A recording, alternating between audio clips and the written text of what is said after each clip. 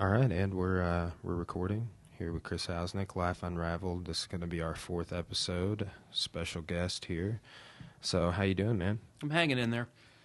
Excellent. Still getting over the holiday flu epidemic that we had around here. I was on the bronchitis train on the side of that, and yeah, most of the way there. Yeah, man, I'm still feeling it in my chest too. I've never had the flu as an adult, but it was super rough. Yeah. As I relayed to you a couple of times already, man. I was out for like at least 6 days. Yeah, I mean the only good side was that it was between Christmas and New Year's, where I didn't have to get anybody anywhere on a schedule. Yeah, I know. It was kind of a bummer time to get sick because I missed like our awards and everything, but it was kind of like, I mean, I had minimal classes that I had to teach that I missed. Like I haven't started adjuncting yet, but I start tomorrow. Oh yeah, yeah. So I was working yesterday and all weekend on lecture notes and stuff. The Mrs. Hausnick will make sure to stop in and make fun of you and Tundra from the back of the room at some point. Yeah, I mean, I was having to lean over and because they didn't give me my Blackboard login, so you should have, like Booty and I were in here. We went and saw Todd Snyder in concert the other night at George's. Have you ever heard of Todd Snyder? I don't think so. So he plays, we're going to do a whole music unravel on him. I'd never really heard, I mean, I knew who he was, but I'd never really listened to his music, and he's kind of like a folk storyteller. We're going to do one, I think, we were going to try and do one yesterday while it was still super fresh, but neither one of us could make it work, so we're going to do one Friday over Todd Snyder Unraveled. So I'm looking forward to it because he played an incredible show. It's actually, they had all these tables up front, and then it was like a packed house outside of that. George's is not a huge venue, but it's like they bring in like big-time bands like Humphreys McGee and we saw Jimmy Herring from Widespread Panic there, but Todd Snyder is in a band with Widespread Panic's Dave Schools and Dwayne Trucks, Derek Trucks' brother, the drummer for Panic. So I really enjoyed watching him play, but he's in this band called Hardworking Americans. So yeah, it was cool. Played harmonica a lot too. Like it was like kind of like a Neil Young. It was just him, acoustic guitar, harmonica.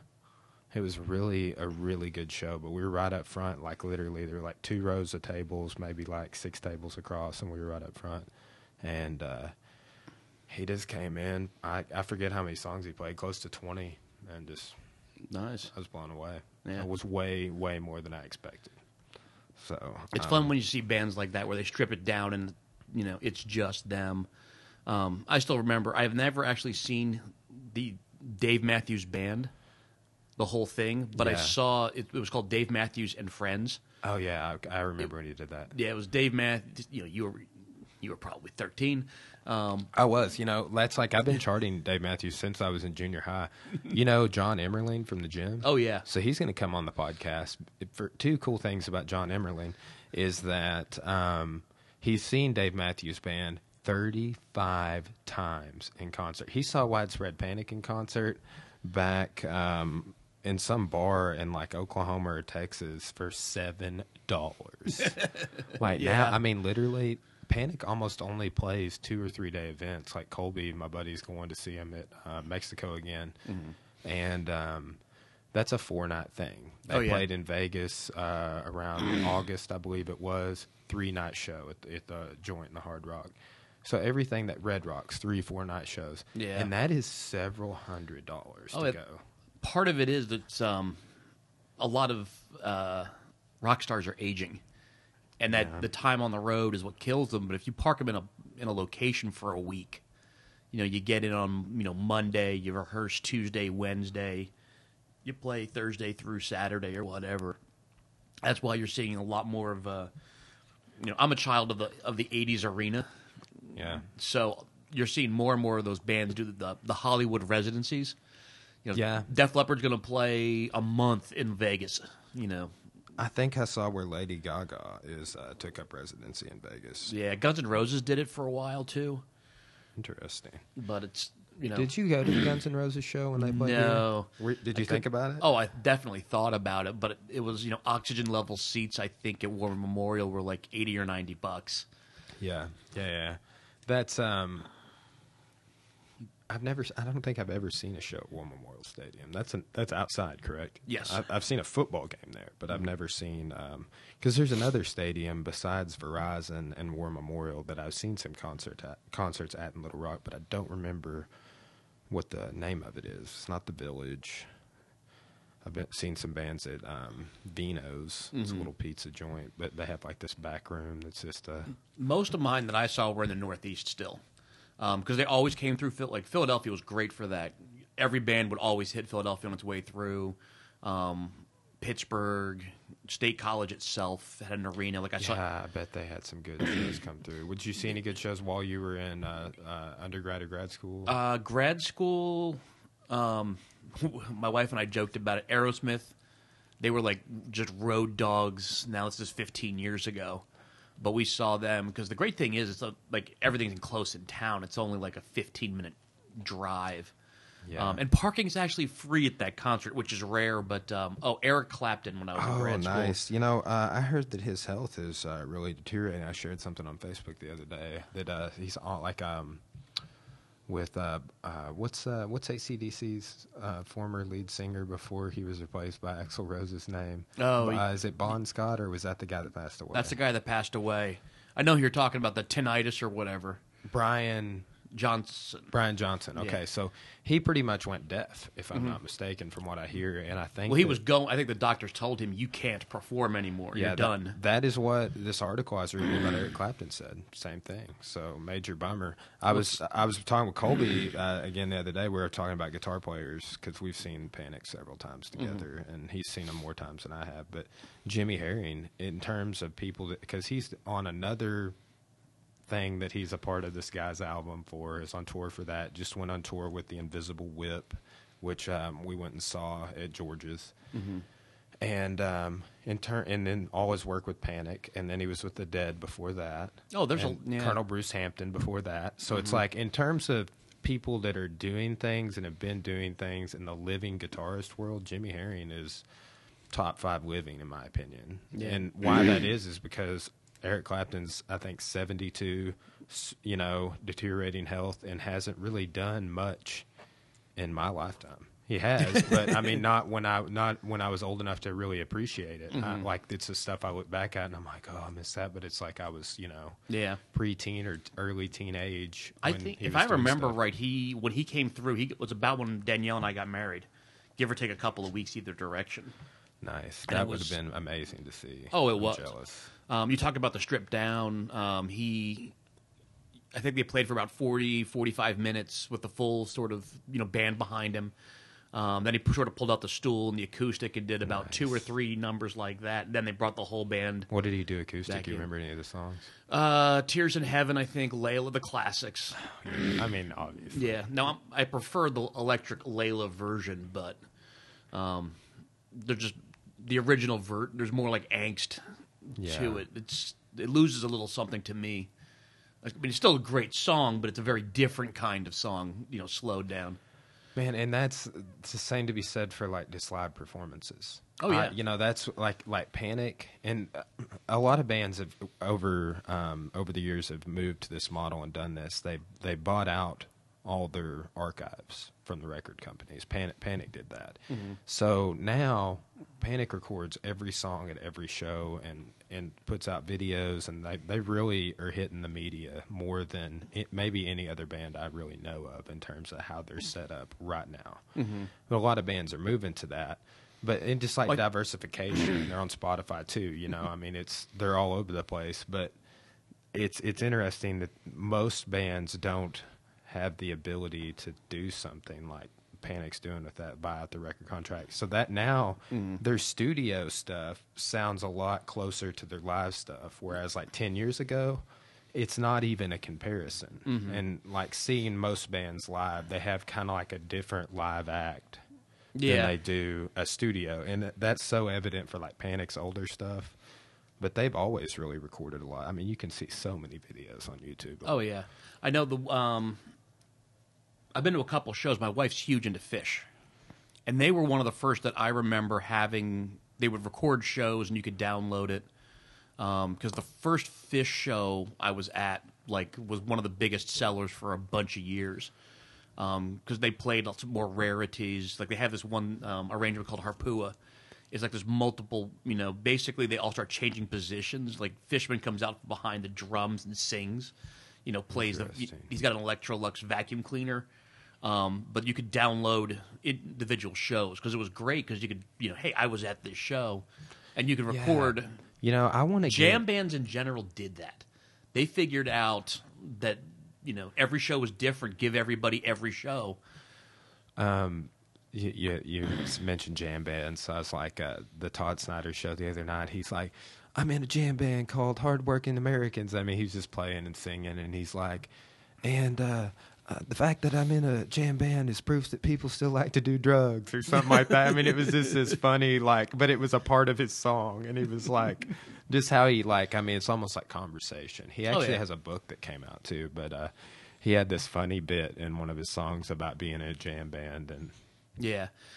Funny. Well, anyway, but so have you got to see Fish or Trey Anastasio since you moved to Arkansas? No. Arkansas concerts have been hard. I remember about 5 years ago, I drugged two guys to Tulsa when Van Halen came through.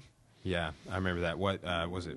Pearson and Derek. Yeah. I'm like, you're going. Have you talked to Derek recently? I troll him on Facebook a little bit. He's gone up to Pittsburgh. He's famous now. We're talking about him on the podcast. Oh, yeah. But I troll him because it's like, he's used to Arkansas winter. Oh, yeah. And it's like, I think the high yesterday was like 9 degrees. Did you see his status he made about his dog? He's like, the dog, he opened the door to let him out. And the dog was like, no, I'm just going to go in the house today. Yeah. But it's like, welcome to Pittsburgh. I mean, he's fitting right in. I know we're going to look him up when we go up in the summertime. And is he adjuncting up there? I'm not really sure what his status was. I know he was going to University of Pittsburgh to work on his PhD. Yeah, good for him, man. So that was part of the plan. I don't know if that began in January or if that's going to start in summer. That's something I've strongly considered doing because now. Has Danielle looked at that at all? Because, as an employee of UACCM, I don't know how it is for part-time, but I'm trying to teach more and more classes there as I can, especially they actually just offered the first online class for the history department last semester ever. Oh, yeah. So, this setup right here is great for recording lectures, for anything I want to do if I want to do an online class. Now they are is tech like this? They're very uniform with how they upload their stuff. I don't know how it is for online courses, but anything that goes on Blackboard is super it has to be captioned this way, tagged this way. It's almost like citing it. So it goes in the database correctly, I guess. They're working that way. I don't really know as much behind the scenes. I am super list oriented like that, so it's not that big of a deal, but it's until I figure out how to really use the software, it's kind of this semester probably all I'm going to do is we've had debates about that because I've been teaching online now between my last job almost 10 years, using Blackboard even just to post stuff up or full online classes now. I just finished up a 3-week American government version. Yeah. And there's debates and discussions, both administrators and teachers, about how and what all this should be done behind the scenes. I know there were times when I first got to tech in 2009, they were kind of do whatever you want. About 5 years ago, they tried to standardize really heavily, don't modify the look, don't modify the button, idiotic little things. You must leave the words, no buttons. And kind of OCD, anal retentive. Now they've kind of loosened that up a bit. You're going to have, but there's not sort of a consensus. A lot of that is disability oriented. Being able for somebody who's... Yeah, I did hear that. And it makes total sense. Oh, yeah. I was talking with Booty, who's going to do the Todd Snyder podcast with me, and he was pretty much saying the same thing. It's it's for good reason, whether, you agree with it or understand it. it's so things can be more inclusive. Yeah. For everyone. Now, I think you have the advantage being a department of one or a specialty of one. You don't have to coordinate with anybody. Yeah. It's basically at most universities when you have similar versions of the same class, they have to be you have to standardize more. Yeah. Like I would not want to be Dr. Brucker in our English department where you're offering like 75 sections of English composition, yeah. and they all have to look pretty. We talked about that, and that's just for standards. I mean, I have and I think they probably did the same thing with Danielle, but they just gave me my syllabus and were like, "This is what you're going to do." And I was, and there's wiggle room within that, but in terms of like all the major themes, all the topics, here's what we want them to understand. It's all in there for me. They're like, as a matter of fact, just put your name on it and then print it and hand it out to the students. It's pretty close because I know in Arkansas and in most states they've standardized. The idea is if you take English comp at UACCM and then you transfer to Tech, that class is going to have to transfer. There's a whole ACTS system in place. That's the idea is to save people money. If you want to watch people lose their mind, say, hey, you spent a couple $100 on classes at UACCM that don't count anymore. Yeah. So you have that idea. It's like, okay, what do you get at a Comp 1, Comp 2, World History 1 or 2? They're going to have to be the same across the state. Like I think it was, God, I'm getting old, 6 or 7 years ago where we had that discussion, for American government. Now, there's not nearly as much disagreement, I'm not going to teach somebody American government and never mention a president. It doesn't quite work that way. Yeah. So, what's like as a political scientist like, man? It's good.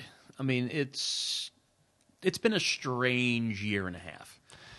That's true. That I would totally agree with that assessment of the situation. Yeah. Honestly, on a day-to-day basis, it isn't that bad. Because really, whatever happens, in the White House, whatever happens with a former White House advisor, 9 times out of 10, it doesn't fit into my class, what we're doing. If we're talking about something like federalism, and we've got our discussions of I'm trying to remember. Can we say the word? The debate over what foreign countries. Why don't we get immigrants from Norway? Can we swear on this? Yeah. Wolf Blitzer does. We're recording this right after the shithole controversy. Yeah. And it's yeah, I know, right? Well, and I will say this: the main reason I want, and I was intentionally going to bring this up, is just while you're on, is because I know you can provide some commentary. But that's the coolest thing that I've enjoyed about the podcast is just commenting on current events that are relevant to my interest or my guest interest or a combination of both. Like, you can provide commentary and really, in a huge sense of the word, educate me and or the audience both. Whereas I'm not going to really offer my commentary on such issues. But that's, like where I get a lot of my commentary is by listening to podcasts. One of the very first things I'm going to refer my students to is we're starting off with the Mongols. Mm-hmm. I don't know if you've ever listened to Wrath of the Khans, Dan Carlin's Hardcore History. No. It is so good, dude. And I'm going to tell them that. And I might even allow, they've all got to do a paper. I have 32 students, and I might allow them to do that to be a topic. Mm-hmm. I'm going to generate a whole bunch of topics and just let them pick. Mm-hmm. So. No, I think that's important. Whatever media or whatever gets people interested is, you run with it. In political science, we've talked about that. The sort of the Daily Show and Jon Stewart effect. Back when he was doing the Daily Show, there was times where, especially younger people, that was their form of news. Yeah, I mean, and you still see this. I'm a big John Oliver fan. I haven't gotten into John Oliver very much. I could watch him. Maybe I should. He puts on YouTube. he puts a lot of his sort of main topics. His show's broken really into two pieces. The first, say, 10 minutes is the rehash of the week, because he only does one Sunday nights. So the first 10 minutes of the rehash of the week, whatever, like 2 or 3 of the biggest stories are, and then he has sort of a the second part is a main like think piece, like this is our big argument. Like he was talking about how one of his first episodes was how big tobacco corporations were exploiting small countries. They had the money, the resources to be able to, push environmental regulations, stop anti-smoking campaigns, things of that nature.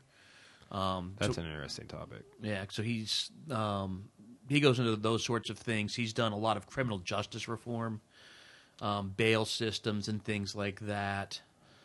You ever follow Vice very much? A little bit. I know I get it. I cut the cord and I get I get HBO. I get the HBO app. I've seen it and checked it out a little bit. I actually watch way more of their stuff on YouTube. Mm-hmm. They have I could be wrong here, but I feel like they have hundreds of playlists on YouTube to where like they'll have like a playlist called Fringes that has a lot of cool documentaries in it, and then some of those same documentaries might be in another playlist. Mm-hmm. Like that's Jesse Weiss and I, when he came on for the first podcast, we were like, hey, we're going to talk about this and that, but we ended up just talking about Star Wars for 2 hours. So I'm going to end up dropping that into the After the Show playlist, because it's just a Last Jedi review, and he's going to come on again and talk about national parks, and we're probably going to do a totally separate episode on the Buffalo River. Mm-hmm. He's actually making a documentary on the buffalo, so all on his phone. People do that. One of my funny things. It's it's called Pittsburgh Dad. It's these 2 comedy guys. They're out of Pittsburgh. It's about a weekly little show. It's about 3 or 4 minutes, but they shoot it all on iPhones.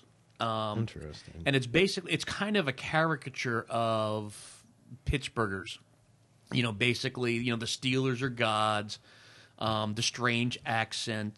A lot of the funny ones for him is of that series is when they review movies. Like they take him to movies that your dad should not go to. Oh man, take him to Twilight. There's 50 Shades of Grey. Too funny. Magic Mike, and all of a sudden, like your dad is trying to review this, and he gets all stammered and crazy and stuff like that. But it's the same idea. It's like 4 minutes. But yeah, man, I love. I guess what you would call that, like sketch comedy, or I don't know what the technical term is for it, but when they get like kids to do stuff with their parents or their grandparents. Oh yeah, I've seen some funny videos on that, man, for sure. So, did you have you checked out the David Letterman? He's got a show on Netflix, and I watched it yesterday. I had Barack Obama was his first caught guest. that much, but I wasn't sure what anymore with which streaming service is he on? Yeah, yeah. It was good though. But here's the thing that kind of turned my eye on that is I watched it. It was good, and then I was like, okay, I want to see the next episode because it's showing like George Clooney's going to be on there and all these other guests, and there's only one episode available, which means they're doing the rollout. Netflix is taking away our ability to be able to show hole it and binge watch things, man, and I do not like that. HBO's already doing that to me. We were used to it. My wife and I, Hulu does that for some shows too. Yeah, definitely Hulu. We watched The Handmaid's Tale. I don't think I've seen that yet. Great show, dark. But they intentionally they put out like 3 episodes and then once a week put out an episode because we just saw the commercial. It's coming back in April, and we were like, okay, yeah, April, and then we're like, oh yeah, we're gonna get like maybe an episode or 2, and you're gonna have to watch it like a real television show. Man, yeah, I know. Oh, 21st century problems. I want to watch it all. And it's not like I'm not going to watch it all again before the next season comes out. Oh, no. I might even watch it 3 or 4 times. Yeah, we're chugging through Stranger Things right now. I saw you post about that. Have you seen, I know I keep talking about this, but have you seen Dark yet? Dark? No. Cora and I we're We're going to do a review on it. It's probably only be like a 30-minute podcast, but it is so good, dude. I mean, it is like a teenage / adult version of Stranger Things. Like, think Stranger Things multi-generational with time travel. Let that sink in. Oh, yeah. The one I keep pushing you on, Orphan Black. I keep hearing a lot about that. I gotta make a note of that. It's really good. It's trippy. The acting is incredible with it. Was that the episode that Dylan Sparks' character was in? Yes, he was funny. Season, dude, season 4. It looks just like him, man. Yes. It's scary. Oh yeah, but no, Orphan Black is really good, and there's no way really around it. Like, spoiler, the key of Orphan Black is it's about cloning, human cloning. Interesting. And one of the funny things is, there's only one actress who plays the clones, so she winds up playing different versions. So like the Boba Fett of Orphan Black. Because remember in Attack of the Clones, they make all the clones off of Boba Fett. Yeah. All the stormtroopers. Yep, there's one, but imagine them all having different personalities, different approaches, and you wind up with one actress playing all versions of herself. Yeah. It's interesting how that is not the case in the new Star Wars trilogy. So like Finn, Yeah. he is not a Boba Fett stormtrooper. And I don't think any of them are. No, I'm the Star Wars nerd reading the books. And Old canon or new canon? New canon. Yeah, see, I'm wanting to get into the new canon too, but I'm also wanting to read the old canon Luke and Leia follow-up story following Return of the Jedi. Those are great if you can find them in like used bookstores everywhere. Yeah. But because I think the books are interesting because they expand some of the ideas, they explain what the hell is going on, behind the scenes. Like I've got trying to think what I've read. Aftermath is one. Basically, it's right after. It's basically a lot of it's Empire driven. Mm-hmm. Aftermath. There's a 3-book series which a lot of trilogies in the old canon stuff. It's the breakup of the Empire. You've just lost the Battle of Endor.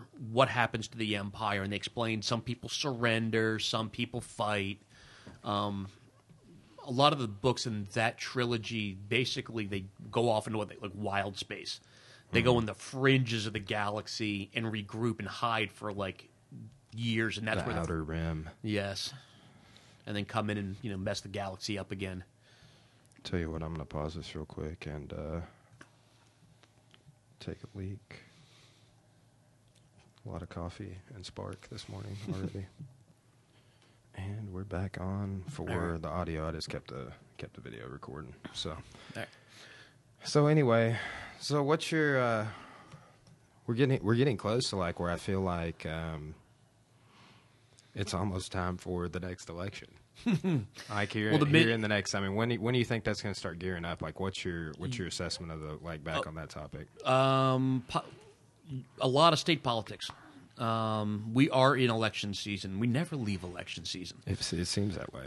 You're in the 2018 election cycle now. So there's going to be, Arkansas governor's race is already, I hope it doesn't get too much more strange.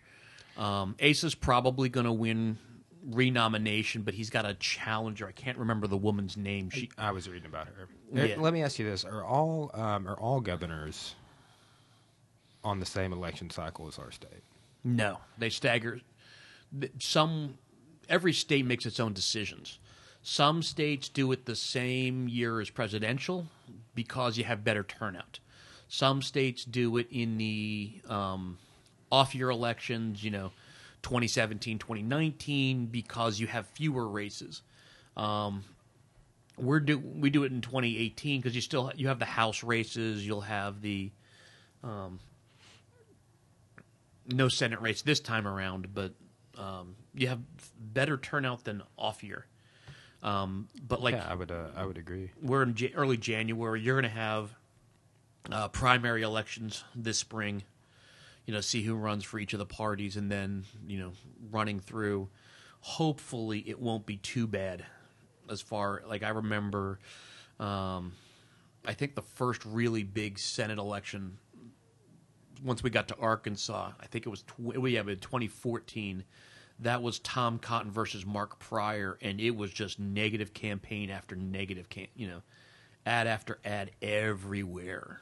And it's basically Tom Cotton was winning by 20 points when the campaign started. Everybody went negative, and he won by 20 points. So. I hear about Tom Cotton in the news a lot. Yes. I mean, he's just from like right across the river in Dardanelle. Oh, yeah. So, and then there's that conspiracy about him also, which maybe we should or shouldn't get into. I don't know. Yeah, there's a lot of speculation about what he wants to do, what his future holds, and I'm at the point now I try not to speculate if possible, because I think people drive themselves nuts that way. I know, man. I was like googling all about him a while back, just because I'd heard some things, and I think he recently he had a pretty rough town hall meeting, probably 6 months, a year ago, something like that.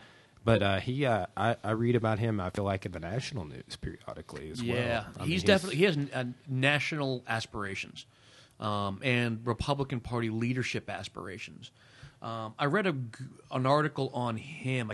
My two big sort of online political news sources are Politico.com and another 538.com are my two big sort of go-tos. And I think it was Politico Magazine did a very good write-up of Tom Cotton, because the one thing they sort of stressed that he was managing to do better than most Republicans is when we say the Democratic Party, the Republican Party, you assume nice, big, one big happy family. And for both sides, nothing's further from the truth. Oh, yeah. That's my total opinion. Is they don't? I mean, it's not that the two parties don't get along. Mm-hmm. It's that nobody gets along, or it's like a Survivor type setup. It's like there are alliances. And, and when committees are formed for certain issues, I feel like then alliances are formed based off. I mean, it's like a Shark Tank. Oh, it is. But what they were saying is that Tom Cotton had managed two of the biggest blocks of conservatism or republicanism are sort of the Trump wing and the sort of the classic Reagan Republicans, and very few Republicans manage to work both sides of that effectively. You have to be kind of the bomb throwing half lunatic version, or you have to be sort of the quiet conservative. But they were saying like Tom Cotton's managed in his own way to find a way to bridge that he is appealing to both sides, which is pretty rare today. So he's like a centrist within his own party, in a sense. Yes, he's he's managed to cross those deep divides. So that makes him unique and special in his own way. I just watched this, and I would recommend it to you if you haven't seen it or if I haven't told you about it. But on JRE, Joe Rogan, Gary Johnson. Like episode 850, something like that. It was I didn't even know at the time that he'd come on there. I just wasn't charting, and I missed it. Mm-hmm. And but that's probably around that time is when I really started watching like every Joe Rogan episode. For the most part, I watch it all the time. Mm-hmm. I mean, every now and then there's an episode I don't finish, but there's some episodes I'll even watch 2 or 3 times, like the Paul Stamets episode. There's some really good content on there. But, yeah. Anyway, there's a great episode where Gary Johnson just kind of gives his assessment of it's right before the debates on the last election cycle for presidency. So yeah, super interesting. Have to check that one out. Yeah, I was super interested. I was like, man, how did I not check this out already? Mm-hmm. And yeah, it was good. It was a good listen, good watch. Oh yeah. Well, so what do you think? So next election cycle, who you think's going to oppose Trump? Everybody. Yeah, I could see that happening for sure. Would be the standard norm. Yeah. Oh God, if we had a pool where we were sort of messing around late last year, and we had a draft, picking who do you think is going to, be the Democratic nominee in points and stuff like that. And so they're lining up, and that's part of, as I was saying, when I teach the parties or whatever, there's differences of opinion in the Democratic Party too. Which way do we go from here? Kind of questions. You will definitely have women candidates. You will have Hispanic candidates. You will have African American candidates. You'll have progressives. The sort of the Bernie Sanders, American socialist light kind of people, and which one of those groups and how they work together, I think is the easy answer to, some combination of those is the way forward. Could you see Bernie Sanders running again? Oh, he'll run again, whether or not he gets any more traction. I think how old will he be if he runs that's what again? I want to say. He'll be like 73 or 74. So he's long enough in the tooth. Yeah. Yeah. That's part of it. I feel like that was main reason why John McCain did not get elected. That was the big issue. I remember everyone was talking about his age. Well, he was, I think, and if I remember right, he give or take a year either way. He was the same age as like Ronald Reagan was running. Yeah. But unlike Reagan, John McCain's had a lot more mileage on the tank. The Navy service, the 5 years in the prison camp, the POW. Yeah, if you're a cat with 9 lives, John McCain used 7.5. Yeah, for those 5 and years. And now he has a brain tumor or something. Yeah, so it's hard times. Oh yeah, but that was the one thing that I thought the Democrats were smarter about, is that Barack Obama was a younger president. Late 40s, I think, when he was elected. So all of a sudden, you went back to the old people again. Hillary Clinton, was, I think, in her late 60s, running against Donald Trump. Yeah. So it's like, okay, we've got our grandparents running for office again. But isn't it crazy that allegedly Hillary Clinton's health is in decline? More so than Donald Trump. Well, she's 70. Who eats McDonald's every day. Oh, yes. Yeah. Or whatever. But, there were a lot of reports that she had been collapsing, and I want to say they caught her collapsing on camera outside of like a hotel or something. She had, years before she was Secretary of State, because this came up when she became Secretary of State, she had... they call them like mini strokes. I'm not exactly. Yeah, they're different. Like almost like little seizures or something. Yeah, right? Like little neurological. Yeah, I mean, this was. Now we're getting old. This is probably 10 or 15 years ago. Well, yeah. So. When she was a senator, that's when it was happening. My aunt went through, and she was fine. But it's weird. It's scary. You don't know exactly what it is. Yeah. But it's. That's the problem. When you elect people who are in their 60s and 70s, those sorts of health concerns are going to come up more. Yeah. Whereas if you get somebody who's in their, late 40s, early 50s, they've got, I forget, you've seen the pictures of how presidents age. They look one way on Inauguration Day, and they look like crap when they walk out. It is, I'd say, even Obama. I've seen before and afters of him, and but you got to admit, I look a lot different now than I did 10 years ago. I couldn't grow this beard 10 years ago. Yeah. Oh yeah, there's 8 years, but it's also, I tell people, you're working, being the president's like a 90 or 100 hour a week job. Yeah. You're going to wake up, you're going to get briefings, you're going to have, Barack Obama had on that Letterman show was talking. He's like, Letterman asked him what he did the day after, and he was like, "Well, slept in." Yeah, it's like that was kind of nice. And then he said like somebody called him and was like, "Hey, we got this thing I want to talk to you about." It's like a book deal or something. He's like, super important. We need to get this done. When do you think you could do it? And he's like, "How about tomorrow?" And he's like, "Dude, it's going to take like 2 weeks to set that up." And he's like, "I'm sorry, I'm used to having to make 30-minute decisions based on people's lives, know?" But that's, imagine the stress that comes with being the president. Oh, yeah. It's insane. And I'm not going to say that our model does not work or anything, or suggest that there are better ways or what they would be, but it seems like a crazy, impossible situation for whoever is in that hot seat. It Yes. seemed that way, particularly in the post-World War II era. You know, like since the bomb or during the Cold War. I mean, it's just like it's gotten so much more complicated with technology and travel and cyberspace And lack of control over it. You don't. Welcome to 21st century living. I mean, you saw this, like Jimmy Carter is the one I usually use, where Jimmy Carter's the president. He comes in. It's the post-Vietnam era. Nobody wants to fight foreign wars, but other people had, you know. What year did Other Carter design. get elected? 76, so he was in 76. office 77 to 81.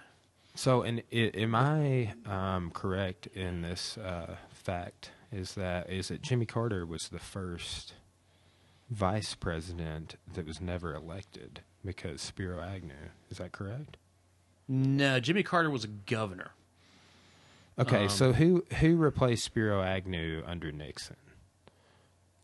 Oh, Ford. Gerald Ford. Ford. So Ford. That was one of the first changes of vice president at the Yes. re-election. Yes, so that's what I was thinking. So- Ford, because I mix up Ford and Carter periodically because it's kind of a weird little time. I joke with my students, like when we do the presidency, I don't even mention Gerald Ford because there's just no, you know. Well, yeah, he is the first, but if I'm not mistaken, he was the first vice president that was unelected that was then became president when Nixon resigned. Yeah. So he wasn't elected as president or vice president. Nope. Interesting. Yeah. That's So, but very interesting. But like, you know, Jimmy Carter has problems with OPEC. He has problems with the Soviets, and it's just like everything is so interconnected like that. You saw this. The one I use in the for the Obama administration was there was the big Greek financial crisis. For decades, the Greeks spent, borrowed, and couldn't pay it back. You know, they were saying the Olympics is such. You know, Brazil's gone through the exact same thing. The Olympics are supposed to be so great and bring in all this revenue. It never, you know, they built all this stuff and it never did. But every time the Greeks mentioned, hey, we might default on all this debt we have, like the American stock market drops 500 points. So all of a sudden the American president is saddled with the decisions of a Greek finance minister. And welcome to, you know, interconnectedness, you know, 2015. So as a president, and you have a bigger bureaucracy, more issues you deal with. You know, we talk about life was so much simpler politics-wise, government-wise, say 1950 to today. You know, there was a lot fewer countries. Decolonization triples the size of the United Nations in the world. Yeah. You know, all of a sudden you got to think about what's going on in 200 different ways. You know, you got the chessboard there, and it's like, okay, you know, you're dealing with, you know, 32 pieces. Now you're dealing, you know, imagine trying to deal with a chessboard with 200. Well, it's like what you were saying about the comp sections, being a department head over professors and a bunch of adjuncts and trying to keep them all on the. I mean, it's nightmarish, you know. Oh, yeah. Administration and, I mean, division of labor. Leadership is hard. Oh, yeah. It's one of the hardest things, and I can, like I said, I'm not even going to begin to offer better ways or ideas or anything because I can't think of any. Yeah. But it's it does seem like on a national level, even with a cabinet, even with the vice president, even with a group of advisors, it seems like an impossible undertaking. Oh, a lot. That's the end line of my bureaucracy lecture. You're talking about organizations who might have great aspirations, but you're talking about trying to fix like permanent long-term problems. Well, when you explained, so I had June American government. Yeah. And when you explained how I apologize for the scars. how a bill becomes a law, I was just like, How does anything get done? how does it's like we're screwed here. How this it's impossible. Yeah. Well, I think, you know, I talk about, you know, things like, you know, the departments of things like the EPA, things like the Department of Education. You know, we've been fighting educational battles my entire life, and I'm in my, you know, mid-40s, you know. Same thing with environmentalism. And it's better than it's been, but it's still a long way to go. And, you're talking about, these bureaucrats have to deal with big intractable problems. How do we educate everybody? How do we feed everybody? How do we get, everybody, healthy in healthcare? This has been basically the American system was built by Lyndon Johnson. Yeah, Great Society programs. I'm doing a big, and I'm hoping to have Woods on to do an episode on just LBJ. But I'm doing a big series of 1968 podcasts: Martin Luther King, RFK, TET. Yeah, that'd be a good one. The Democratic National That's Convention. Right. Hey, I could have you on for the DNC riots. Oh God, if you wanted to break that, I could down. do. Yeah, well, Woods covers TET too. I cover. World politics. But I was just thinking today is Martin Luther King Day, but in Arkansas it's the first just Martin Luther King Day. What? Yeah. What's the story on that? It used to be up until this year. It was both Martin Luther King and Robert E. Lee. That's Day. what I thought. Man, we are such a. It's part of. Being a Yankee, yes, Mr. Hausenick. Yes, I prefer Carpetbagger, please. What do you think of that? Like looking into the South, because there's another reason I want to start a podcast. Is like one of the main narratives I like is how in Arkansas history is how like DeBlack and some people bring up the narrative that it's like we're perceived as this is backwards, yada yada yada. But the truth is Willie Nelson said we have the best weed in Newton County ever, and all sorts of other cool things. There's great music that comes through here. Oh yeah, it's a beautiful state. The nature here is beautiful. The Buffalo River is beautiful. Yeah. We have elk. We have all this natural beauty. They're filming True Detective season 3 in Arkansas. They filmed that movie Mud with Matthew McConaughey here in Arkansas. So, I mean, to me, here's the great thing. I'm an outsider. I'm a Yankee. My great grandparents, I think, if I got the story straight, came to America from Italy. About 1900. So I've got no stake in this, but the way I see the South, because I've actually lived, I was in North Carolina for 4 years, Maryland for 4, but Maryland doesn't really count. I didn't know you were in North Carolina, did I? The Army. Oh yeah, duh. Yeah. Okay, I didn't. I didn't know anything about where you're stationed. There is, I think, the struggle of the South is that you do have in all the southern states. You have a lot of what you just talked about. There's great people, good, but I think the trouble you get into is in places you get this weird, very vocal minority, and we're talking like 5 or 10% of the state. But that for some reason they are the ones who get the most attention, capture the narrative, and give the rest of the South or a bad name. Like the political example I can use: how many bad stereotypes did Roy Moore bring back up in Alabama? Here he was the former Alabama Supreme Court judge who got thrown off the bench twice. Who rode his horse to the election. I mean, dude, it's like we're not going back to the horse riding days, bro. No. Like, what kind of statement are you making with that? Yeah. I didn't get that. I'm like, was he trying to appeal to a certain sect of voters that he thought would elect him, farmers and yes. Well, he's on racist? I don't know. He's on his own political wavelength. Like I was saying, the website I really like, it's called 538.com.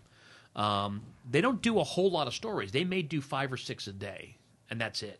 But it's all data-driven. It's all, here's exactly how we got our evidence, here's how we measured it, and here's what we... Good for them. Yeah, and that's part of... I'm an evidence guy.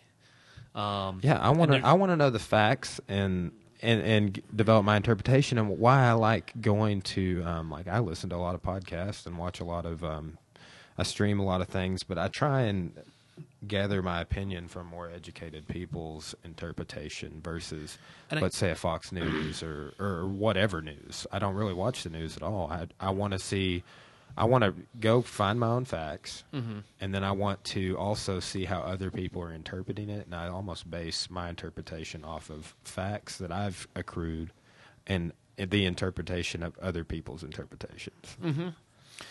To understand a lot of stuff, especially in politics, you need to read a lot about it, a lot of different angles, perceptions.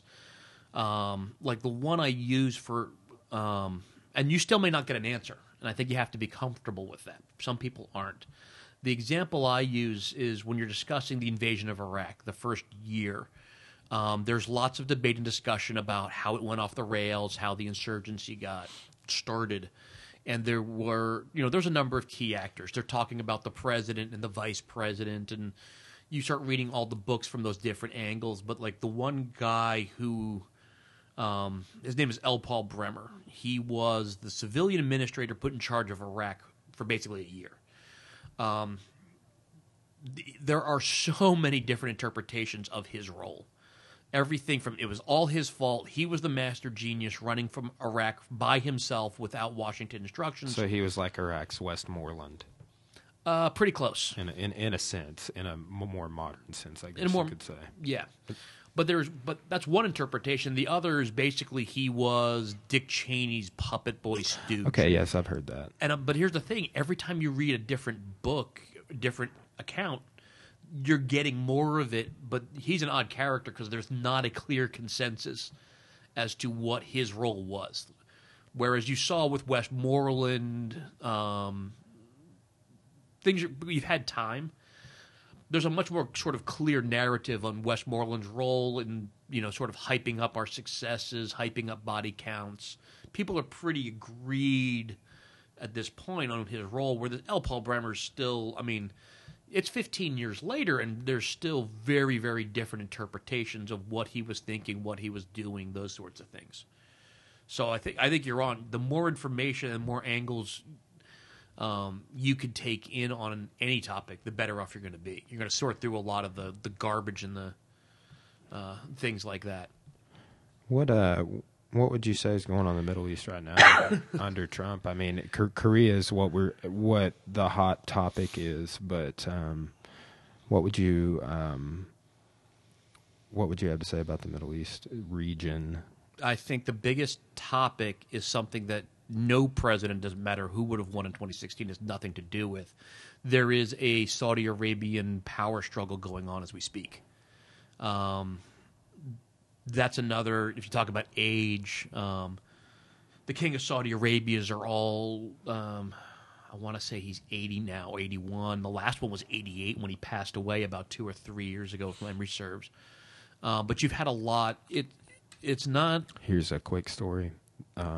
Flavio, who's going to be on the podcast tomorrow, taught jiu-jitsu to that guy's grandson. Okay, continue. Oh, yeah. But it's not a European primogeniture perfect succession. There's a number of families all sort of working together and competing to be the next king, designated crown prince. But it's clear that there is a number of high-ranking people who aren't in the sequence have been under house arrest.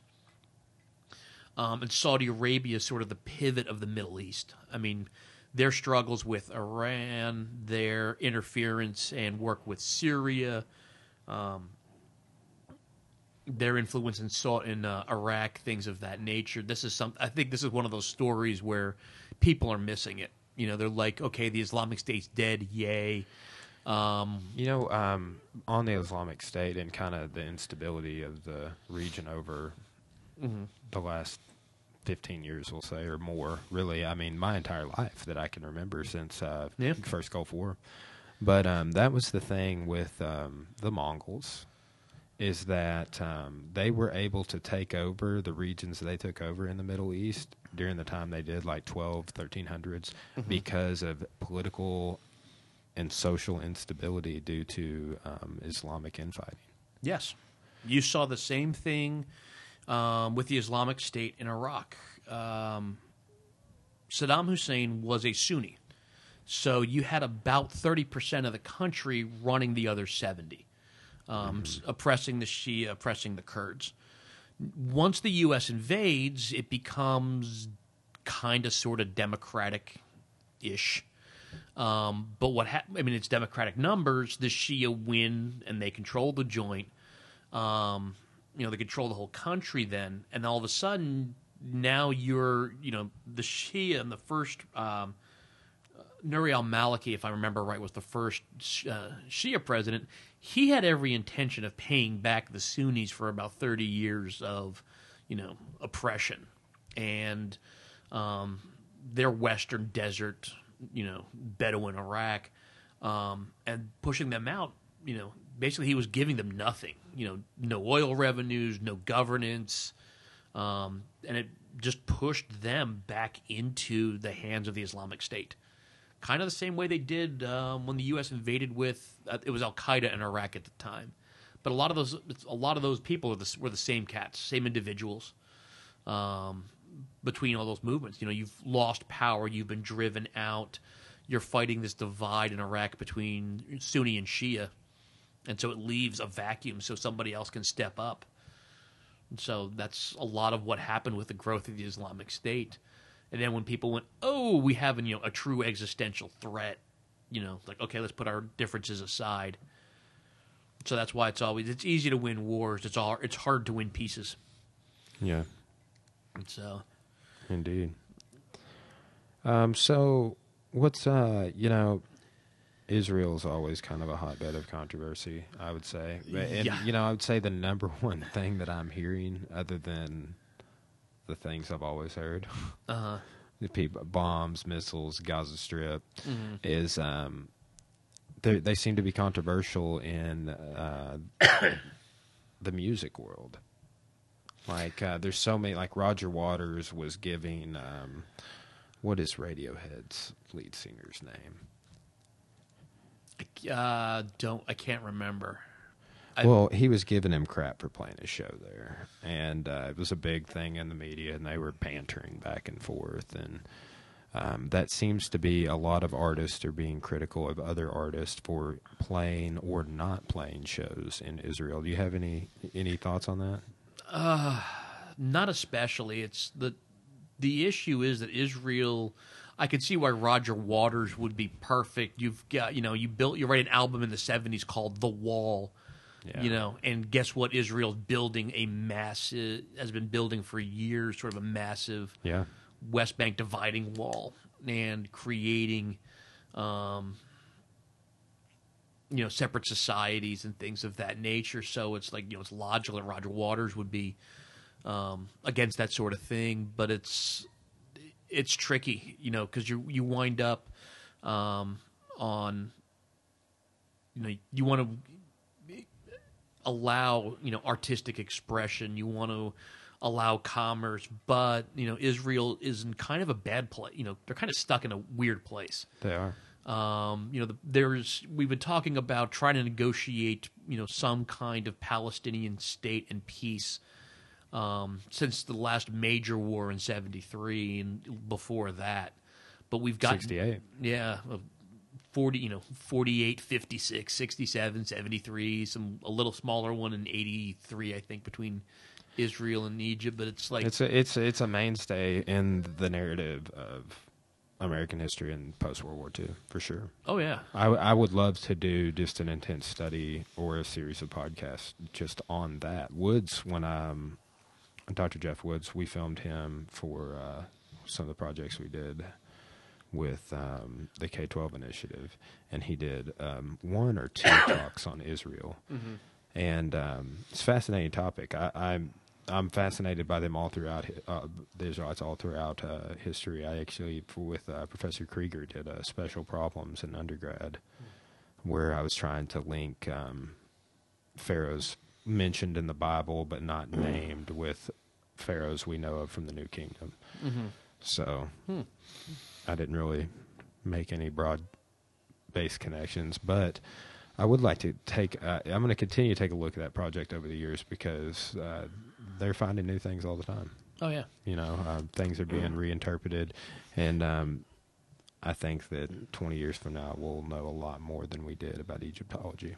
Yeah, but it's tough because you've got this sort of permanent hurting stalemate. Like you can't trying to find a way to separate, to move things forward, to negotiate in good faith. On all sides is difficult. I bring it up a little bit. Israeli politics is, if you want tough, that's a big one because it's a multi-party system. You have like a dozen political parties seated at any one time, and think of the Israeli political spectrum is much wider than ours. Where you may have, like, if you think you have some right-wing individuals in the United States, no. Try Israeli politics. You get, like, hardcore Zionists. And you'll by the way, though, you'll throw in a couple of Palestinian legislators, too, at the same table. So Interesting.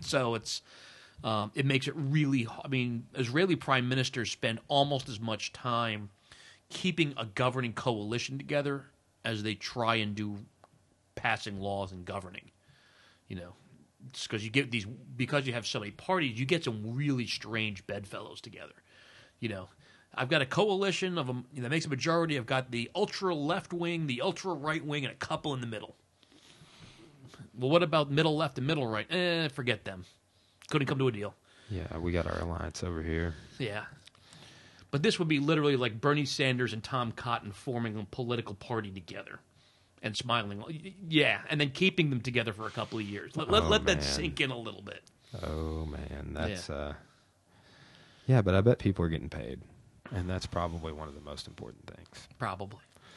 All right. Well, so what are you thinking about being a jiu-jitsu purple belt, Chris Hausnick? It wasn't quite as much of a shock or change as my blue belt. That was the biggest thing I noticed. I told people, like, my jiu-jitsu got a lot better faster the first 6 months I was a blue belt because it was like ringing the dinner bell. I don't know if everybody's kind of just nice to the white belts or whatever, but all of a sudden you get that blue. White belts want to tap you out. Yeah, purple belts want to put you in your place. There's that funny meme. It's like blue belt, I will never tap to another white belt again. Like, gets promoted to blue belt. Things shit blue belts say or something like that. Yeah, but too funny. But no, it's good.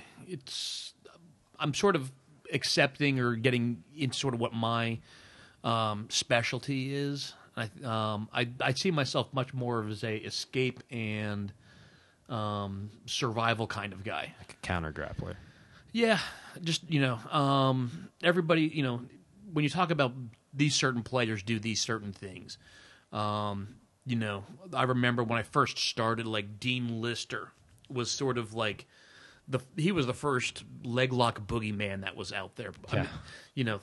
It's amazing how time changes in 6 years. Well, they say that Dean Lister even could be the reason that John Danaher got Dean Lister. John Danaher's going to be on JRE today, actually. I thought it was last Monday. It's today. Mm-hmm. But and then Ben Askren's on tomorrow, like NCAA stud wrestler. Mm-hmm.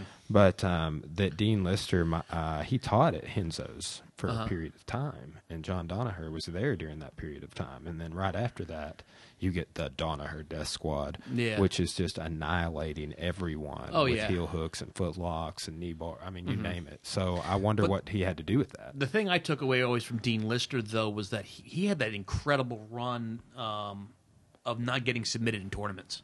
Yeah.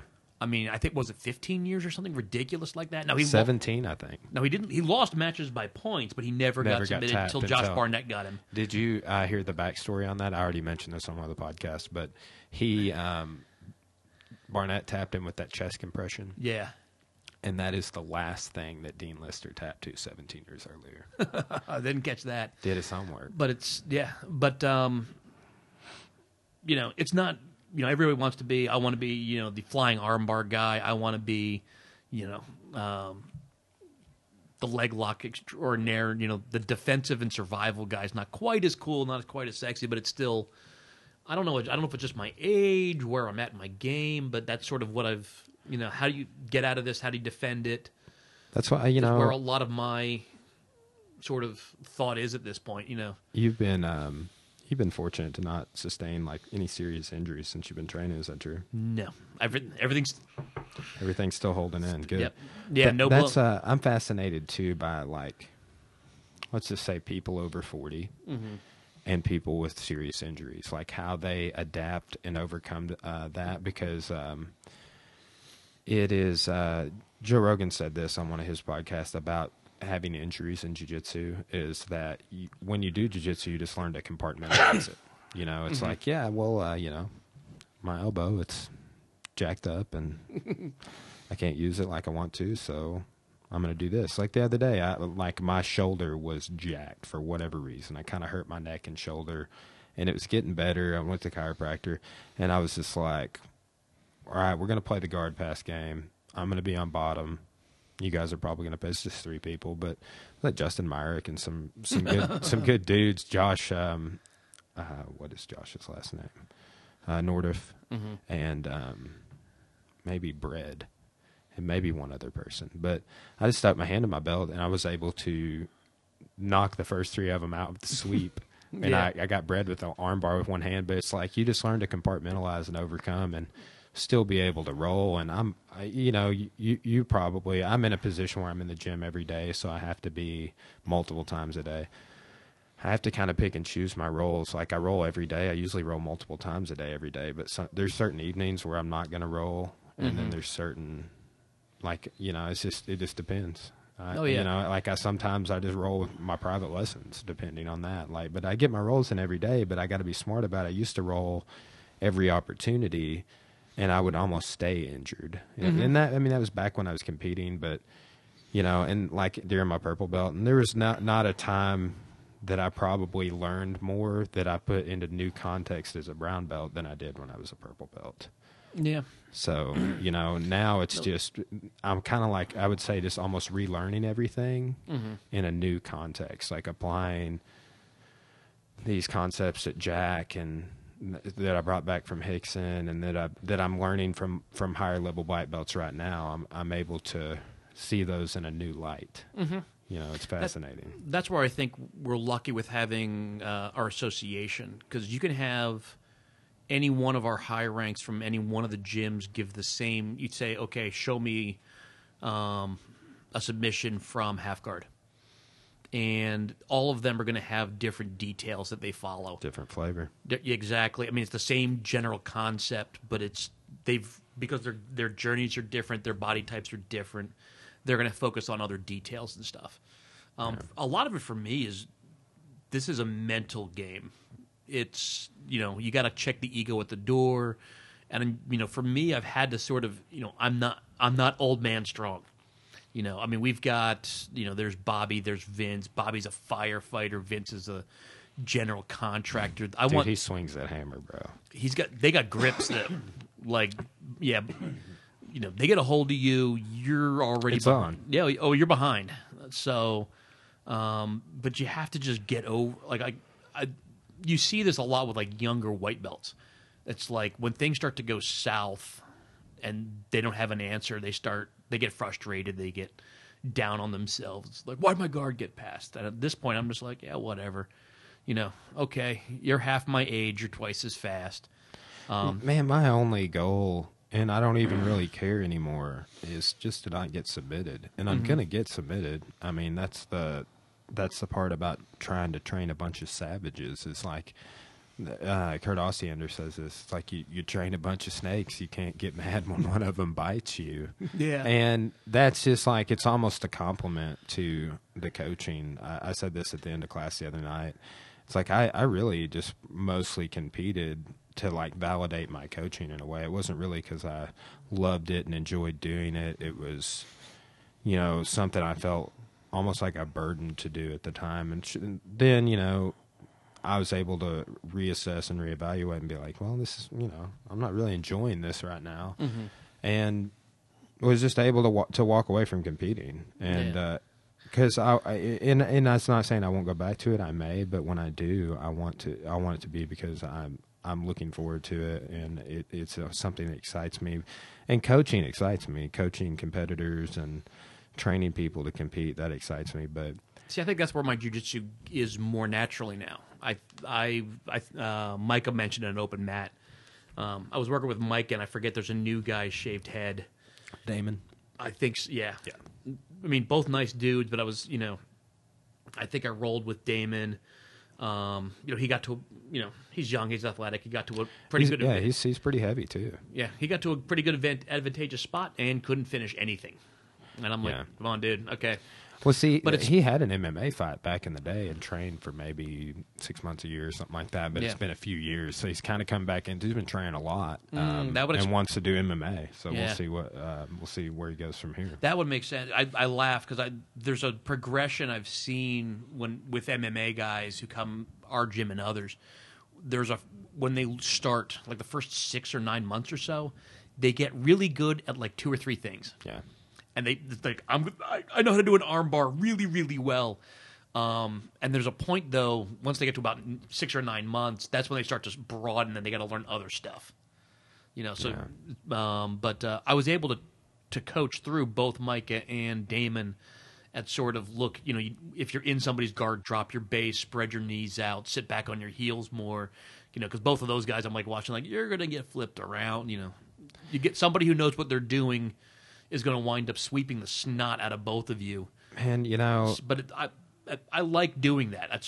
I do too. It's because I didn't learn proper posture in the guard, like the triangle base on your knees, like you're just talking about, until I was a purple belt. In terms of like being able to keep posture, not get broke down, open the guard with true postural pressure and a pelvic tuck and expanding space in their guard. I didn't know how to do that until I was like a purple belt. And that's what I'm saying about, like, I knew this idea of posture in the guard since I was a white belt. But I just, like I said, purple brown belt, moving into my brown belt, I just started recontextualizing everything I'd ever learned, and based off of more like these principles that are the threads that bind all my jiu-jitsu together, like connection, the middle, distribution of weight, pressure, compression for pins, know. I mean, things that just, I mean, you've seen kind of the flavor of what we're doing the last year or so, and how it's changed a little bit, but it's still the same techniques. But I personally have been moving more away from a technique-based game and more into a principle-based game. It was like I was telling Nick Utz the other day, I'm like, look, techniques are cool, but I want you to think in this way. And if you think in this way, you can do anything. A concept of like, hey, here's the concept of guard retention, and this is something that's in between escapes and you holding your guard. Yeah. And let's wrap our head around this concept by looking at these 3 situations, which are techniques, and just starting from a narrative. I've been doing this beginning of most of the classes, and I picked up on it from watching other higher level instructors like Hickson or Eddie Bravo, and they almost like start with a narrative. It's like, for example, we're doing side mount escapes right now, so I'm telling everybody, it's like, and we're doing half guard. It's like, okay, so you escape side mount, and the closest thing is half guard. The next closest thing is full guard. The closest thing from half guard is full guard. So you get the spectrum of possibilities that are closely linked. I mean, you can reverse people and roll them over from under half. You're not awarded points for that. If you can recover your half guard and sweep them, you would be awarded points in a sports situation. But just kind of framing a larger narrative for them to understand, like, hey, if you're escaping side control, that also brings in the guard retention. Like, how did they get to side control? Well, here are the situations. They could have taken you down. They could have passed your guard or half guard. They could have moved from there, from knee mount, full mount, or the backwards in the positional hierarchy to side control. And it's just getting people to think about that sort of stuff is one of my main goals. It's not the main goal. I want them to have these techniques, but to be able to pull them off, like, I think that there's a conceptual understanding that can almost, whether it's the metaphors you use to explain a technique and the analogies, because that's another thing. I'm always trying to give different metaphors or analogies. And I literally see some people, they pick up on metaphor A, and some people pick up on analogy B. And you give them A before you give them B, and A makes no sense, and B turns the corner for them. It's fascinating when you see someone, you see that light bulb go off in their head, you see things click, and it's always like Justin Myrick's like my number one person I'm always using when I talk about that. But probably once a day that he is in a class I teach, he's just like, oh yeah, like smile, like light bulb above the head lights up, and it's like because he gets how that goes into the broader narrative of his own personal game. Yeah, and that's the trick of it is the comparison I always use is cooking. Like But your lasagna is totally those sausages that you make. I was thinking about it at the store the other day. I saw some Italian sausages, and I was like, man, yeah, we'll have to get. But cooking. A lot of like cooking shows are recipes, which is great. You can make some good stuff, but there's not as many good technique shows that show you principles. I know. Like the one I always tell everybody, the best if you want to learn how to cook, Alton Brown's Good Eats, because there were episodes where he shows you principles. Like he does one example. He's got a whole episode on making chocolate chip cookies. He takes the same general recipe, changes the ratios, and you get 3 different kinds of chocolate chip cookies. It's the same principles. You got these ingredients. If you use more brown sugar over white sugar, you get this kind of texture, so you can make what you want. But it's that same. He's giving you those things that work for everything, in a much more broad kind of based discussion. The same way we talk about, like, I can show you how to do a Kimura, I can show you how to do an armbar, but if I don't string it together with how did I pass the guard, get to a position, and do it, it's going to be so much less. You know what is I kind of just as a coach or an instructor, methods, like what we're talking about is methods. Mm-hmm. Like you could teach it in the linear fashion. Mm-hmm. You could teach it thematically. We could study all arm bars from all different positions. We could go past the guard to side mount to arm bar. And just the different ways in which you can construct the narrative, A's and B's, combinations, entries, what happens when it doesn't work. That's I tell people this all the time. That's what keeps me coming back. That's what always kept me coming back is that the puzzle is never complete. Mm-hmm. You're always framing it, always putting pieces in. Yeah. And you're so right. It's like always on YouTube, I struggled with getting like good principles. I've had to really. It's more of a mental game for me of like how much information can I take in and then reassess it and find the linkages and the commonalities and discard that which is useless to me and and maybe come back to that useless stuff on down the road. That's happened multiple times too. Oh yeah.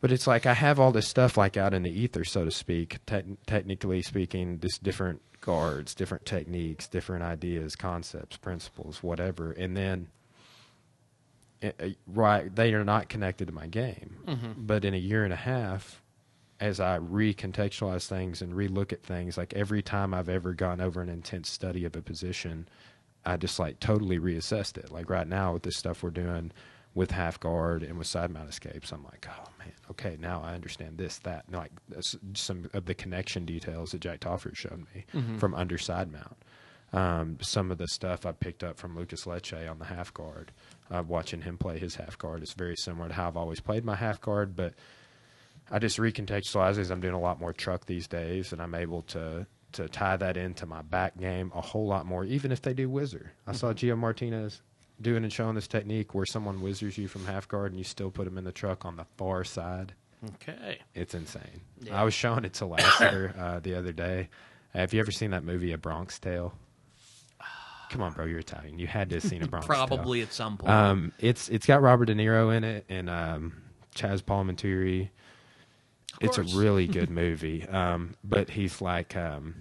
there's this mobster, his name's Sonny, and he kind of like raises this kid up to be it's like one of his guys or whatever.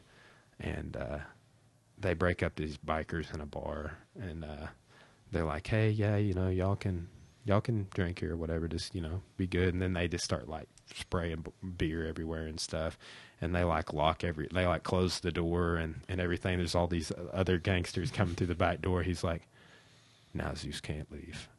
But I was showing that to Michael, and like I was talking to him about it in morning class. I was like, dude, I got to show this to you here.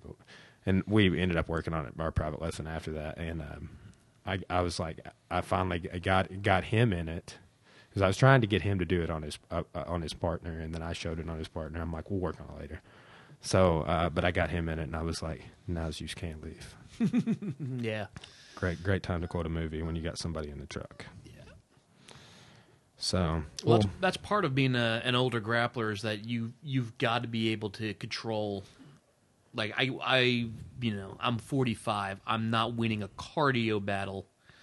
With some 21-year-old CrossFit. Like the one I always brought up was like Ben Cook. oh, yeah. He's training for American Ninja Warrior and Super stuff flexible. like that. Super flexible. Core. I am not going to win a cardio race with him. I'm going to grab a hold. I'm going to slow it down. I'm going to put him in side control and really just grind him until, See, it's techniques and principles. Yeah, And that's all you have when you're super exhausted, and as your body fails you, begins to fail you. That's like we were at like one of the team workouts we do before the AGFs, and I was working out with like Caleb and Tony and Nate and all these different just black belts, higher level brown belts, and we're kind of Shark Tanking it over there.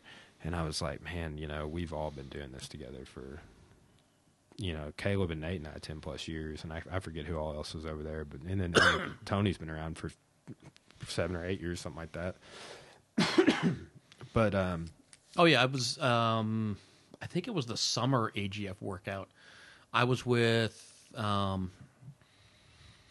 I was in there. I was with the group, but I was definitely the old man of the category. Like the guy you brought in for the movement, Derek Huddleston. Yeah, he was in my group, and he's fresh out of whatever Middle Eastern country he'd been deployed Afghanistan, climbing mountains, being in a band, playing rugby. Yeah, exactly.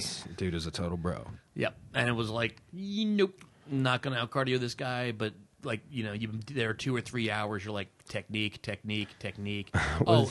the other two, I think it was Steve Gorley, and who's the other judo black? Jeremy Bushong. Yeah, I'm in that group. So needless to say, my side control escapes went nowhere.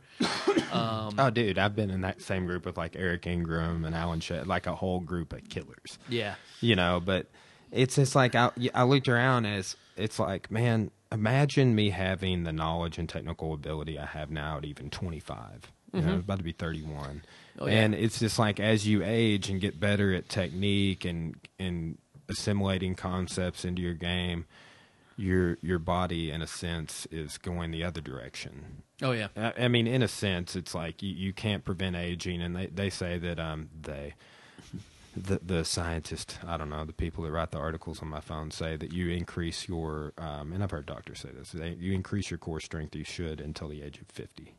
And then it's like, then it starts going downhill. You start losing muscle mass and stuff until you are no longer here. But that's with jiu-jitsu, it's like as your technique increases throughout your entire life that you train and you get better and you understand more, your body goes the other direction. Yeah. And it sucks. Oh, yeah. Well, no, there's a couple of things on that is, one, you put in the mental reps. Like, I think... That becomes a big part of it. There's so much, I've been at it now about 6 years, a little over 6 years. And I think that's one thing I've seen is how much... When did you start, 09? Yeah. Man, that's 8 years, bro. No, You started in 09. Because I've been at it 6 years. 6.5. Okay, so 09, and we're in 2018. Nah, it's not been that long. It's got to be, because I opened... Maybe you didn't start. I started right as you opened Force at one point, like a couple of months a little before that, yeah, because you're doing privates with me on that back mat. I used those privates. I opened it, so you maybe 2011. Yeah, that'd be right. Okay, yeah. So, because I remember my wife works in downtown Russellville. There's people we talk about real estate development and stuff like that, and there's some strange property owners and landlords in downtown Russellville. Indeed. Because the one I remember was when you started out doing private lessons at that other place. You'd be in this back room, you're rolling around, and you wind up like in side control, and your head's turned to look at the back doors, and you're like, oh, nice alley out back. Yeah, when you're yeah. Downtown Russellville is. I like how they're redoing it though and making it. yeah. More of a part of the community. But you find stuff like that. But now lost my train of thought. Yeah, frequently that back door at that location would flood too. When Yeah. it would rain. It would. There was water in. But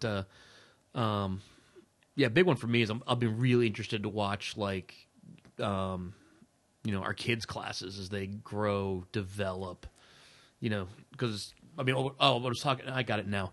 How YouTube has changed in videos like that. The quality's gotten better. Because I remember starting out.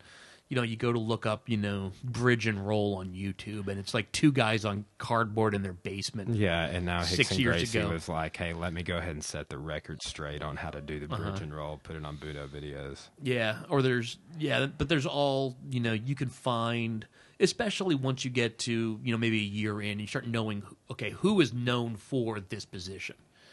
If you want half guard, you're going to find Tom DeBlass's stuff. From both bottom and top, or X chokes, cross chokes. You're going to Lovato Jr. and stuff like that. That's where I think a big difference is. I'm interested. I've got 2 daughters, and what they're if they stick with it, what kind of knowledge base is going to be available for them. Oh, I know. I know. I'm fascinated to see because every year that we're in, that Cora and I and the whole team is doing Forza. It gets better every year. And every generation of white belts and every generation of kids, students that move from white to yellow belt and et cetera, it just keeps getting better. And I'm excited to see what the future holds. And because I was thinking about this earlier and I joke with it about people because I'm to the point now where people constantly ask me like, bro, did you know it was going to be like this? And I'm like...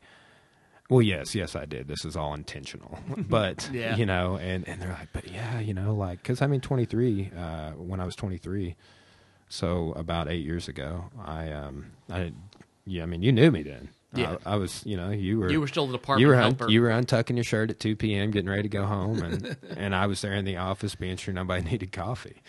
So, and your famous weight cut. Oh man, that was so rough, dude. 2010 weight cut. Yeah. Yeah. But and I still came and trained with you. Yeah. I want to die. This guy seems to have his stuff together. Yeah, I remember being 163 in the department that morning and cutting to 157 and throwing up green bile, and I'm going to die sooner because of that, but whatever.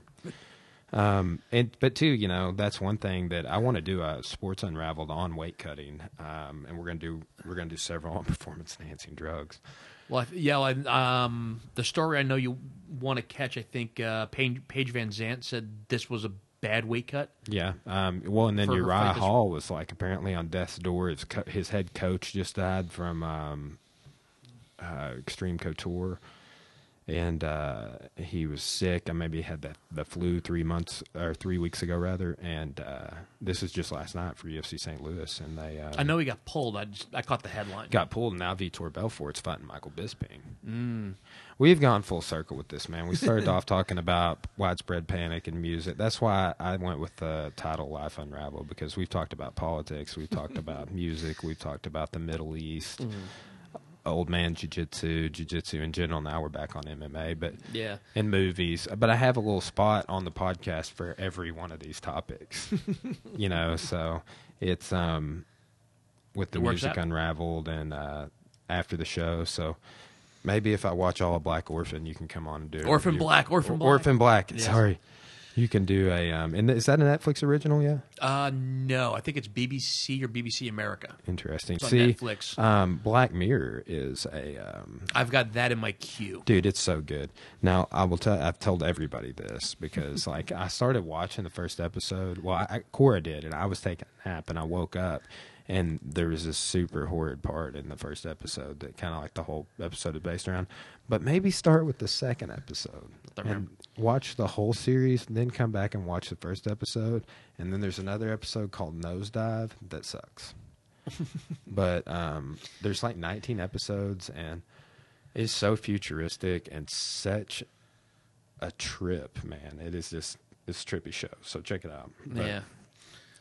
I'm kind of into those anthology series. I know one just launched, I think, Amazon Prime. I think it's Dreams of Electric Sheep, I think is the title, if I got it right.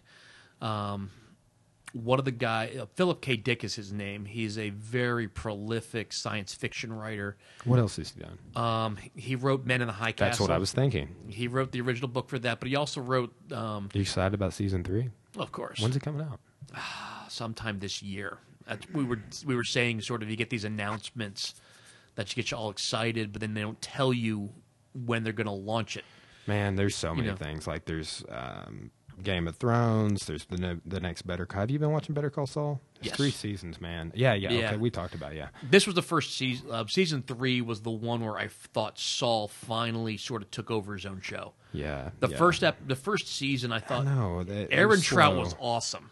I mean, yes, I love Saul had a good plot line, but it wasn't as sort of gripping and I know they didn't keep you there. Well, I guess it embodies his character of Slippin' Jimmy. Yeah, that's what you really get established is that like what he used to be, what he's trying to become, and what he's going to be. Mm-hmm. Those are kind of like, and I think that we're moving into the part. I wonder how many seasons they're going to do. And the director or creator of the show, who Gilligan, he confirmed that Chuck is dead. Yeah, burned himself up in his own house. Mm-hmm. Spoiler alert. Yeah, I should have said that before I said that. Yeah, but I'd be interested. I know for Breaking Bad, they said they had it planned 5 seasons, and they had it laid out. Well, apparently they're going to bring this all the way up to the Walter White. Like Walter White will be in Better Call Saul. I could see like the last shot of the last season when he, walks into Saul's office. Either that, or maybe imagine them telling portions of the Breaking Bad story from Saul's perspective. That'd be good too. Yeah, to where it's like you don't see Jesse and Walt really, but in passing. Yeah. But they're telling what Saul's doing during that era. Mm-hmm. Because, they've got to bring it up to that because they keep doing flashbacks. Oh, yeah. Yeah, they brought back Tuco and stuff like Tuco Salamanca, yeah. When he's not quite as... Well, and he's going to be in there again next season. He's got to be. Oh, yeah. I'm going to actually have... they only gave him a heart attack. They didn't give him a stroke yet, I'm going to give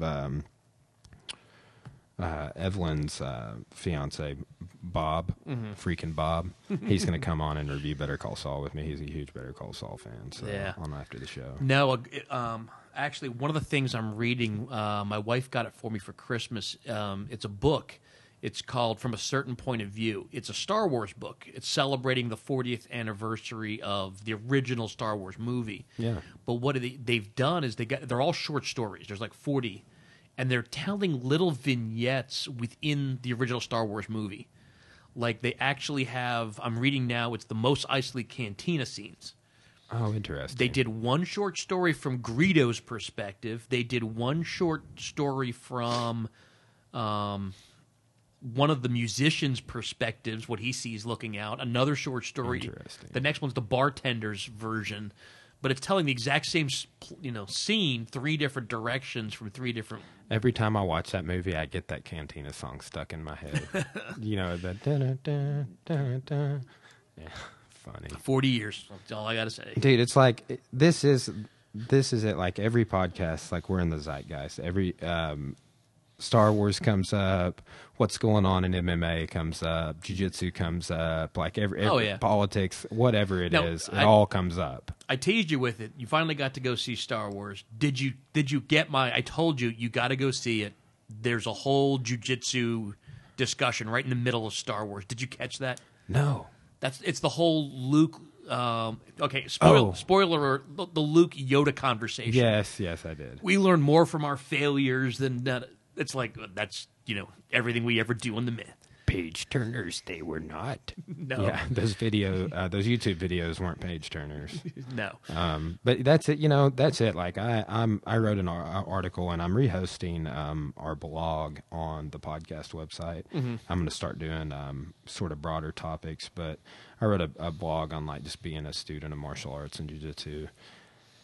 And I mean, you know, taking notes is one thing. Video breakdowns is part of it. And there's different videos you can break down. Technique videos, competitions. You can that's one drilling videos that's like Jason Scully style. That's one I think is underrated, is watching yourself, you know, being able to actually, because I think I'm a bit rare. I can remember what happens during a roll pretty well, but when I talk to a lot of people, they're like, I don't know. I just kind of rolled around. And I got to get cameras in the gym, like Omar French has, like 3D sort of fisheye cameras that hang down. Because if I could get one over each mat, it's great for counting class size. Because I mean, we have well over 100 people coming in and out of there on the mats every day. But it would be nice to just be able to look at morning, noon, and evening class and be able to see how many people are there. But also, you can pull and put footage on the drive. I have unlimited drive storage. yeah. So just dump it all in there, literally. But I remembered I was, this was back at Forza 2.0. I was coming in, it was me, John, and Sharpie for one lunch class. And we actually recorded me rolling with John once. And when I could look at myself and see, this is what I'm doing, this is how I'm moving. And it's a way of assessment. Yeah. You know? What Not the way, I mean, but it is a way. But there's something when you can see yourself, you know, pause, stop, back up. That's why I almost feel guilty, and why I almost always show the technique on a second person, unless I know who I showed it on knows it, like if it's George or whoever. It's like seeing things in 3D. Like the other day, I was showing Nick a technique in a private lesson, and I was like, hey, let's film me doing it to you real quick on my phone. I'm just going to prop it up here. And then you watch me doing it to you. Because, like, it was hard for me. He was, like, it was an underside mount, like an Americana sort of sit-up reversal. And there's the one where you roll them over. There's one where you could sit up with them. And then they're like in Kessa and an Americana, typically. And you just turn down to side mount. Finish the lock. So he was having a hard time picking it up because you pick up the Americana in this funny little way. And if you come in, we're working on it right now. If there's doing like a knee slide, like slider pass type guard pass, and you catch that Americana, you just walk your hips out and set up, and they end up like sitting down on their butt in a sense, and you just come up on top of them. So see those Allen belts? Well, I got you. Where were they? Oh yeah. Alan Belcher just sent me these DVDs, which he never sent me when I ordered them back in the day. But I had to log into his website, which he said would last for 99 years, but it only lasts for like 3. So, but there's on that website, he has this. I think he calls it a side control Kimura, but it's definitely an Americana, unless he has that somewhere else. But there's a cool little series of techniques on there. And it might be on here. Immune to leg locks, immune to submissions. Yeah, it's cool stuff. I bet his immune to submissions Americanas is not immune to the Jack Toffer, Hickson Gracie style of Americana. Would almost guarantee it. Yeah. So, yeah, I'm going to watch these. I just got them in the mail the other day, but that's why they're in here so I can break them down. Well, man, we gotta wrap this up. We got some noon jiu-jitsu here in about 53 minutes, and I'm going to get a little snack and drink some water before that. So you going to be making it to noon class? That's the plan. Yeah, Sweet. I got the gi packed in the car. Well, happy Martin Luther King Day, everybody. We'll catch you next time on Life Unraveled. We're having Flavio Kennep on tomorrow with Caleb Plank. We've got... I can make the seminar tomorrow, by the way. Oh, fantastic. Good, man. Shout out, thank you, Danielle Hausnick, for being able to juggle schedules. Hey, well, we just did right here on the podcast. Thanks, Danielle. And when you show me how to set up my blackboard, well, thank you again. But also, we're having Flavio and Caleb are on tomorrow. Then the seminar.